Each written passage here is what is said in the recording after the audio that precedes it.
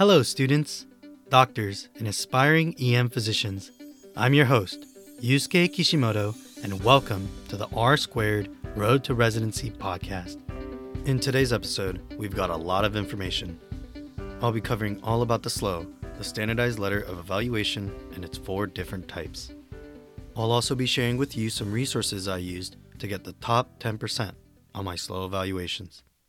Let's start off by going over CORD, or the Council of Residency Directors in Emergency Medicine. This organization serves to represent program directors and provide resources to set standards and guidelines for emergency medicine education. Usually around late March or early April, they'll release something called a joint statement regarding the number of SLOEs recommended for the upcoming application cycle. During the 2022-23 cycle, as restrictions on the COVID pandemic lifted, CORD's recommendation was a minimum of 1 SLOE to apply to emergency medicine and 2 SLOEs preferred by many programs. Please refer to CORD's website for the updated guidelines applicable to your cycle. On to the 4 types of SLOEs.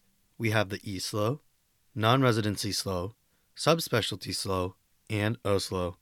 All types are similar in a sense that they're mainly composed of 4 sections. First is grading. It lists the grading scheme used on your rotation, grade received on your rotation, an indication of what % of students on this rotation receive the specific grades corresponding to the grading scheme. Examples of grading schemes or grading scales that are used include honor, high pass, pass, fail, or the classic ABCDF. Next is student evaluation that's broken up into 2 individual parts. One is based on how the letter writer sees how fit the applicant is as an EM candidate, as well as their entrustability with clinical duties. And the other is how the applicant compares to their peers on how much guidance the letter writers anticipate the applicant may need for clinical proficiency and graduation requirements. And lastly, we have the written comments. Letter writers will have about 350 words to summarize the applicant's overall candidacy based on strengths, growth opportunities, and any highlights that they would like to mention. For a visual representation on what these might look like, please visit the CORD eSLOE website.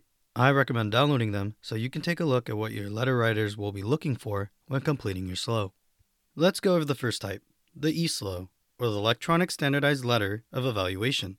This is the letter you can receive from performing an emergency medicine rotation at a location with an emergency medicine residency program. eSLOE is king. When people refer to SLOEs, this is the one that they're talking about since it holds the most weight. This comes from its 2 unique points compared to others. Point 1. When you complete an EM elective or sub-I at an institution with an EM residency program, you are expected to complete an end-of-rotation exam. Mainly 2 types exist, one offered by SAEM and the other an NBME shelf exam. As to which one is administered, it's up to the institution. Your raw score from this exam is then recorded onto your evaluation, as well as what the average exam scores were, so it's imperative that you perform well. Point 2. Under the student evaluation section, they have an additional question. It asks the letter writer their estimate on how highly the candidate will be placed on their rank list. The ranges are top 10%, top third, middle third, lower third, or unlikely to be ranked. Next, let's move on to the other 3. The non-residency SLOE, or SLOE for non-residency-based EM physicians. This is a letter you can receive from performing an EM rotation at a location without an EM residency program. There are certain instances where a school's home institution or affiliated hospital where you're doing your rotation may not have an EM residency. These letters are for those EM physicians who you request a letter from. The subspecialty SLOE, or SLOE for subspecialty rotations. This is a letter you can receive from performing a rotation in a subspecialty of emergency medicine. A subspecialty is an area of medicine with a more advanced or niche scope within the main specialty. Those that are specifically listed on this form include ultrasound, toxicology, EMS, and pediatric emergency medicine. When looking for these electives, you'll notice that some may be 2 or 4 weeks, so please plan accordingly when building your rotation schedule. And the O-SLOE, or the off-service SLOE. This was a new letter added during the pandemic in the year 2020, where non-EM physicians, for example, surgery, internal medicine, or any other clinical discipline other than emergency medicine, hence the term off service can upload your letter of recommendation using the SLOE format rather than the typical paragraph form. One key thing to note, many who write your SLOE may not be familiar with this format. When you request this letter, make sure you send them the proper link on CORD's website and inform them that they can fill it out online, generate a PDF after its completion, and should upload this completed PDF to your ERAS application. So, now that we've covered all the types of SLOEs, what's the game plan? Imagine each SLOE is a building block of different heights. You can only stack 3 or 4, and your goal is to build the tallest tower possible. My proposal to you is to secure your eSLOEs first.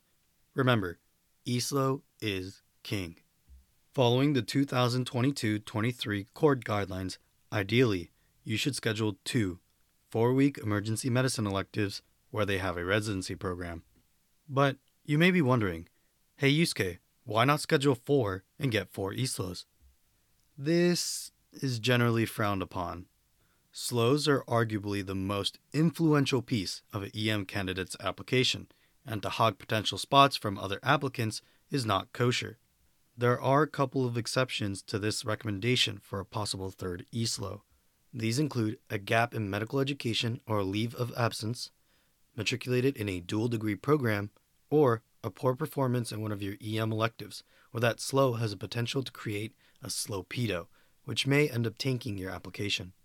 Other blocks at your disposal in the hierarchy order are subspecialty SLOEs, where you can explore more avenues within emergency medicine, non-residency SLOEs, where you may obtain additional EM experience, and OSLOEs, where a non-EM physician can vouch for you very highly or when you're unable to obtain the previous 2.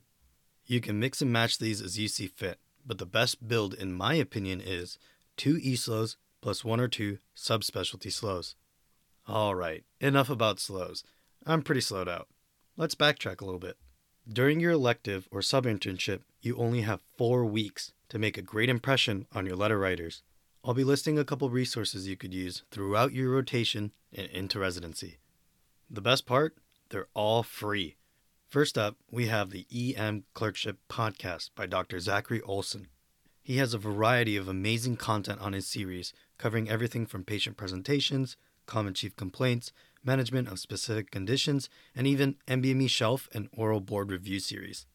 I've listened to his podcast every day on my commute during my electives, probably the whole series 3 times over. He was actually my inspiration for creating these episodes to hopefully help out other students just as like he has done for me, and propelled me into a world of FOAM, or Free Online Access Medicine. Next, we have SAEM, or the Society of Academic Emergency Medicine. If you'd rather follow a curriculum to study off of, SAEM has their own, specific to M3 and M4 students on their website. This is a perfect way to study for your SAEM end of rotation exam, as the concepts that are tested are coming directly from the same writers of the curriculum. Although a little excessive for students, Foundations of Emergency Medicine website has a curriculum as well that many residencies are now incorporating into their flipped classroom style, WIC-EM. This is a website where you can search for information on diagnoses, differentials, and management. Just type in the chief complaint or diagnosis of interest to see all the information you could ever need, backed by references. Specific to ultrasound, I have a couple. We've got the quick and easy 5-minute sonosection under core ultrasound by Dr. Jason Avila, the live scans of normal versus pathology on the POCUS Atlas by Dr. Michael Macias, and the in-depth step-by-step guides on POCUS 101 by Dr. V. Din. These were all amazing resources to learn from so you could flex your knobology and your probe skills. And specific to EKGs, Life in the Fastlane website has a library of EKG interpretations, as well as clinical cases and self-assessment quizzes. Some handy applications to have downloaded onto your phone are MD Calc and Hippocrates. MD Calc is a phone application that has lists of different scoring systems, criterias, and equations. You can choose by specialty or manually enter into the search bar and save them in your favorites. It was absurdly useful when I was presenting my patients to my attendings. Hippocrates is another one that gives you easy access to familiarize yourself with drug dosages, contraindications, and common side effects. I have another one for you, but I saved this one for last because it's technically not free. But it is free for all ASAP EMRA members who are students, residents, and fellows, kind of like a membership perk. MRAP is another website and application that has podcasts and videos covering all kinds of various topics, and they even do a journal review. My personal 3 favorite sections I want to highlight are Crunch Time, C3, or the Comprehensive Core Curriculum, and EMA, or the Emergency Medicine Abstracts. And that concludes this episode.